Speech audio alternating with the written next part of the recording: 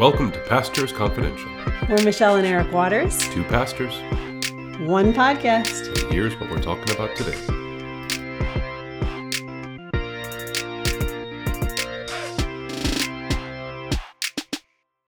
Good morning. Good morning. President's Day. It is indeed President's Day, yes. So we have children at home. We got a lot of kids at home. We got the dog at home. It'll be fun. Yep. Yeah. Yep. And so you might hear some background noise, but you might not. So let's just really quickly, we're in a little bit of a time crunch today too, because we got lots of stuff going on since there's no school. Right. So we're going to quickly recap. Let's see, you were at the Pastors Conference. Yeah. So last week, we recorded the podcast, then I jumped in the car and headed out to the annual North American Lutheran Church Pastors Conference. In Orlando, Florida. Yeah, it was great. This is probably the best conference they've had, at least in the last couple of years. Ooh, good. The mornings were theological lectures, talking about apologetics, explaining and defending the faith. And then the afternoons was kind of free time. And then in the evenings, they'd have worship services. And I hosted a prayer vigil from 9 to 12, which Nice. I'd say was a success. We had about 12 different pastors involved in that. Okay. So it's just a very good conference, and I want to thank the people at St. John for making it possible for me. Yeah, and we should also say our North American Lutheran Church, which is the more conservative Lutheran body in North America, we are gaining a lot of different parishes because of the craziness in the ELCA, which is the more liberal. Yeah, we definitely are, and so there's kind of there's a first wave, when the ELCA made their notorious vote back in 2009, there was a first wave of us that came over. And now there's a second big wave coming up. I think he said we've got something like 50 or 60 congregations that they're in discussions with. We're currently at 460 churches. We'll probably be at over 500 by the end of the year. Mm-hmm. So yeah, a lot of things are happening. We're experiencing some growth as the culture continues to shift and people wake up to realize that their church no longer represents what they believe. Right, and I will say, just as an example of that, I just heard about this last week. Just so you know, we're not like being crazy. This is really far left stuff that's happening in like ELCA churches. There's a church in Arkansas. I haven't heard about this is Arkansas. Right. Yeah, I told you about it. This Good Shepherd Lutheran Church in Arkansas, who is literally hosting it's called a transition closet. So they provide not only clothing for children who want to dress as a different gender, but also they provide these things called, what did I call them? Breast binders. So for girls who want to look like a boy, they are providing these binding things so that they can do this without their parents knowing. So they go there, they change, and then they go to school. So basically that's, separating families. It's a horrible situation, but I just wanted to lift that up just to, this stuff actually happens. Yeah, it's crazy. I mean, what a ridiculous... This is why the NALC is growing. What a ridiculous outreach strategy. Exactly. I mean, it's just insane. But it's damaging to families. It's damaging to children. Yeah, but that's what happened. And the ELCA made headlines a couple months ago. They ordained the first openly transgender bishop in the history of the world. It's like, well, way to go, guys. Okay, well, so anyways, just so you know, we are trying to keep it real here. Yeah. Okay, but we're still on Acts. We're in Acts still, and we're on chapter 5. We're just kind of going chapter by chapter. It seems to work. I don't know. That wasn't we didn't know what the strategy was going to be. But this is a great chapter. We're going to skip the first part about Ananias and Sapphira for obvious reasons. Yeah. It's a little tough to sell, maybe. I don't know. Yeah, it would be fun to kind of do a stewardship series on Ananias and Sapphira. If you don't know the story, they kind of hide the money they've earned on somewhat of land or something. Supposed to bring everything to the apostles' feet and then use it for the good of this church. They made some money and they brought less of that money and then said it was everything. So they lied, basically. Right. And they both just dropped dead on the spot. Right. Yeah. So it's kind of an eye-opening stewardship series. Yes, it is. But that's not what we're going to talk about. We're going to pick it up at like 17, where again the apostles are getting persecuted. Yeah, and so there's kind of the transition between the two. Is that great miracles continue to happen, and as I heard a lecturer last week say, first the church grew by 3,000 people, and then it grew by 5,000 people, and then Luke just stopped counting, and that's kind of what we see here. Is in chapter 5, he just says multitudes of people. Cool. So multitudes of people are coming to faith in Christ as Peter and the other apostles heal in Jesus' name. Mm-hmm. Peter and the other apostles are teaching in the temple, and they are arrested. So they're arrested by the temple police, not the Romans, but by the Jewish temple police. They're thrown into prison. thrown into jail. But then overnight, an angel comes and releases them, so that the next day they're out there again, still teaching in the temple. So before we get to that, that's a lot right there. Yeah. Don't forget that they were. Why did they arrest them? They were teaching the name of Jesus. Right, but it says the leaders were what? Jealous. Oh, right. Yes, Right. It does say that. Yeah, And this they were is kind filled with jealousy. Yes, this verse is kind of a 17. modern application. This isn't the way to deal with, a fear of losing your power is throwing people in jail. But we see that even throughout our world today. Oh yeah, it's never a good idea. No, it's never good. So they were filled with jealousy, and their solution to that is just to throw people in jail. Their opposition. Right. Okay. So you can try to silence them, throw them in jail. But of course, God had other plans. Right. God sends an angel to release the apostles from prison. So the next day, they show up again in the temple. Again, they're preaching. Again, crowds are coming to them. Meanwhile, on the other side of the temple, or other portion of the temple, the council's sitting there waiting to put the apostles on trial. Mm-hmm. So they go send the guards. The guards come back sheepishly and they say, no one's in the jail cell.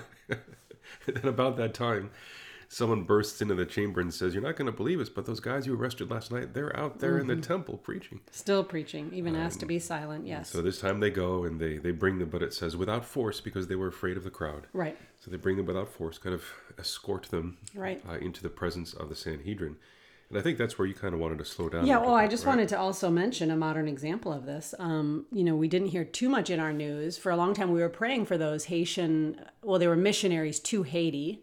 They were like from the Christian Aid Ministries, I think it's called. Christian Aid Missionaries, I'm sorry.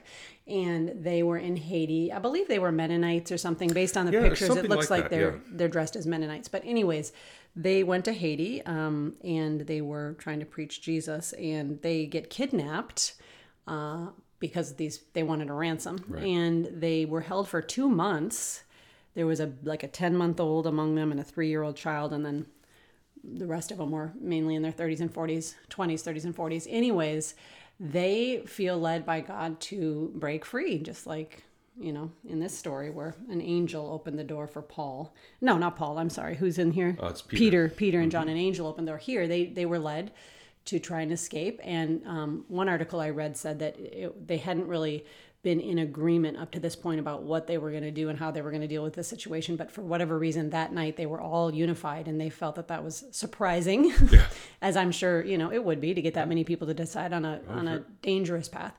Well, they decided there was a door that was not locked, but blocked. And so they decided in the night to free themselves from that way. And they made it a couple of miles in, I guess, which is called gang territory and, major brush, with a small child, 2 small children in tow.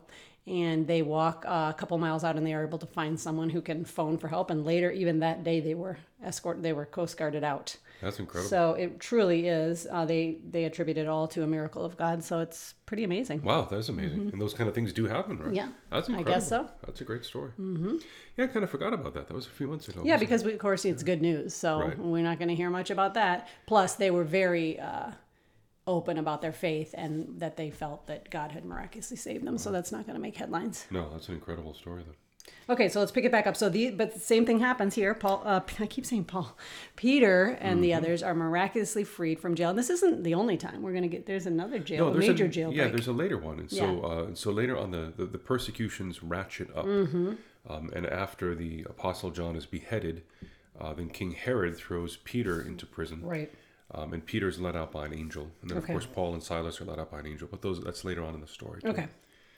And so in verse 29, they're summoned before the council again. And remember last week they were told, no uncertain terms, okay, well, we can't deny the fact that you're healing in the name of Jesus, but don't preach in the name of Jesus anymore, Yeah.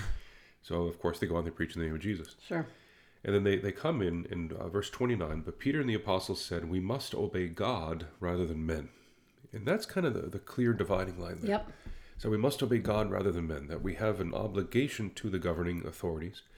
We have an obligation to submit to the governing authorities for the sake of Jesus. That's part of our Christian witness. But there comes a time where, when the choice is between God and the governing authorities, you have to obey the governing authorities. No. I'm sorry. No. It's Monday morning. You have to obey God. You're lucky I'm here. Yes, I'm always lucky you're here. Yes, you have to obey God when it goes against God. When the governing authorities go against God, then we make the choice to obey God. And so that's what Peter says to them, that we must obey God rather than men. And the council is outraged, Yeah. and they're just about ready to, it says, verse 33, when the council heard this, they were enraged and wanted to kill them. But then a Pharisee in the council named Gamaliel, a teacher of the law held in honor by all the people, stood up, gave orders to put them out, and makes a speech. Yeah. And Gamaliel is a real person. Gamaliel, well, of course he's a real person. Yeah. But, Gamaliel, we find a witness to outside of the Bible. Mm-hmm. He was probably the most famous rabbi of that day. And Gamaliel is Paul's teacher. Yep. So it's kind of an interesting Exactly. thing. When you hear what Gamaliel says, and then you think about his star student Paul, who takes the opposite approach in a couple chapters here. But, Gamaliel says... We'll get there. Men of Israel, take care what you do to these men. Because, before this day, other people have risen up and those revolts have failed. Mm-hmm. And then he says, and so in this present case, I tell you, keep away from these men, the apostles, let them alone. For if this plan or this undertaking is of man, it will fail. But if it is of God, you will not be able to overthrow them. And you might even be found opposing God. Exactly. And so he counsels just kind of a strategic, disengagement. Let's see what happens. Right, and it calls him a voice of reason, which he reason. completely is, and it also says he was honored by all. Yeah. And as I read that today, I was kind of thinking, like, who would we have in our culture that both sides would say is a voice of reason and honored by all? And I really couldn't come up with anybody. Yeah, and I can't really think of anyone either. I mean, Billy Graham used to play that role, as the pastor to the presidents. Yeah. I can't really think of anyone who would play that. Mm-hmm. And even outside the church, I mean, just someone that we would say, oh, that person is very reasonable, and that person is honored by all. I think that's few and far between in the world. I think you're right. So he obviously rises up, and he has great advice. I mean, that was good advice, it was right? great advice. Because he's saying, if it's not of God, it's going to fail, and if it is of God, then you better watch out, because you don't want to be in opposition to God. Right. And of course, for me, the irony is that his star student Paul apparently didn't listen to his teacher. And a couple of chapters later is out there persecuting the Christians. Oh, gotcha. In that way, yes. Okay. Yeah. I see what you're saying. I didn't know what you were saying there. Exactly. Well, I think another, you were talking about when our government goes against God or whatever. I think that's always been God's, word to his people before they're going to come into a culture that's in opposition to him, which is pretty much every culture, right? So, like, even before they get into the promised land, they get these words of Moses, the most famous words for the Jews, the Shema, and following. And basically the Shema just says, hear, O Israel, the Lord your God is one, right? That you will worship one God. Right. And then it goes on to say you will love him with all your heart, with all your mind, with all your strength, with all your soul. And so when we come into an opposing culture, we need to be set apart as worshiping one God. And in our time, that means like different idols. Yeah. They had child sacrifice and idols up on hills and other temples, but we have, idols of money and power and sex and all these things. So that's the way we stand today in our witness is of one God, is that we serve him, even if that goes against something that the government is telling us to do. Yeah. And in our context here, our present context, with vaccines. Now, of course, the vaccine mandates seem to be expiring or going by the wayside. Even Israel. A couple of months ago here, when all this stuff was ramping up, I had a number of people ask me if I would write a religious exemption letter, which I did. A number of people from all over the country. So obviously their own pastors were maybe not doing this for them. But you have to be able to justify that. Hey, I don't like this, but there actually has to be something. Yes. No, this is against my religious convictions, and here's why. It's not just, I don't want to do it. But there's got to have something. Right. And the one final point I wanted to make is so Gamaliel stands up, and, they say, all right, well, I guess this Gamaliel's right. And I love this little line here. Where'd it go? And when... So they took his advice, and when they had called in the apostles, they beat them and charged them not to speak in the name of Jesus. I know, that's jumped out at me today too. Mine says flogged them, but so thanks. You were supposed to just let them go, but instead you still just give a good beat them. beating, right? Yes. And then they let them go. But the apostles left the presence of the council, and every day in the temple and from house to house, they did not cease to preach and teach in the name of Jesus. Yes, but you forgot one major line there. It says the apostles rejoice over being counted worthy of suffering disgrace for the name. Yeah, and that's kind of the story of the rest of the book, really, is how exactly their faith in Christ it's a great joy, but it also has severe consequences. Yeah. Mm-hmm. And the point I was trying to make is that at this point, in Acts chapter 5, at this point, the Christian faith is still temple-centered. Okay. And so up until this point, there's been healing in the temple, there's been teaching in the temple, that they continue to teach in the temple day by day. So it's still centered on the temple, and the temple in Jerusalem. It's still very much a religious debate between the apostles and the Sanhedrin. Mm-hmm. The political authorities haven't really gotten involved yet. Still a matter of conscience. But then quickly from here it begins to spiral, and the religious convictions turn into political debates too. And so King Herod steps in. Okay. And then later in the book, the Romans will kind of get dragged into this. Okay. I find that interesting that at this point it's still very much a temple-centered religion. Okay, good. And I'm going to go see that. Yes, you will. What the ruins of that temple. Yeah, that'll be fantastic. 2 weeks from today. I can't believe that. I Holy can't either. cow. I'm so excited. Wow, 2 weeks of peanut butter jelly sandwiches. I know. I was just thinking as I ran today about all the little lists I have to make for what the children have to do and you have to do, and it's going to be interesting. Do them with joy. You will be fine. With joy shall I do them. You will be fine. Yeah. If anybody sees my children out and about, strangely shoeless or well, we don't have girls at home that need to hair done. That was the big thing. Like if I would leave and the girls had to have their hair done, especially if it was like a gymnastics day or something, that's not going to happen. Oh boy, I remember there's a couple times where you'd go like on an overnight trip or something like that. Yeah, I've never been gone for 2 weeks. This is going to be amazing. Mm-hmm. Yeah, when the kids were really young, I would do really well, but I'd always forget something. In one case, it was shoes on one of the kids. Like I think a kid went out with one shoe or something like that. And that was pretty standard for our children because they were definitely shoeless. First, they didn't like shoes at all. But yep, you're going to do good. That'll be great. Yep. That'll be great. And you'll have a wonderful time seeing the Holy Land. Yes, but next week we'll be back. Next week we will be back before that. So we will talk to you then. We'll talk to you then.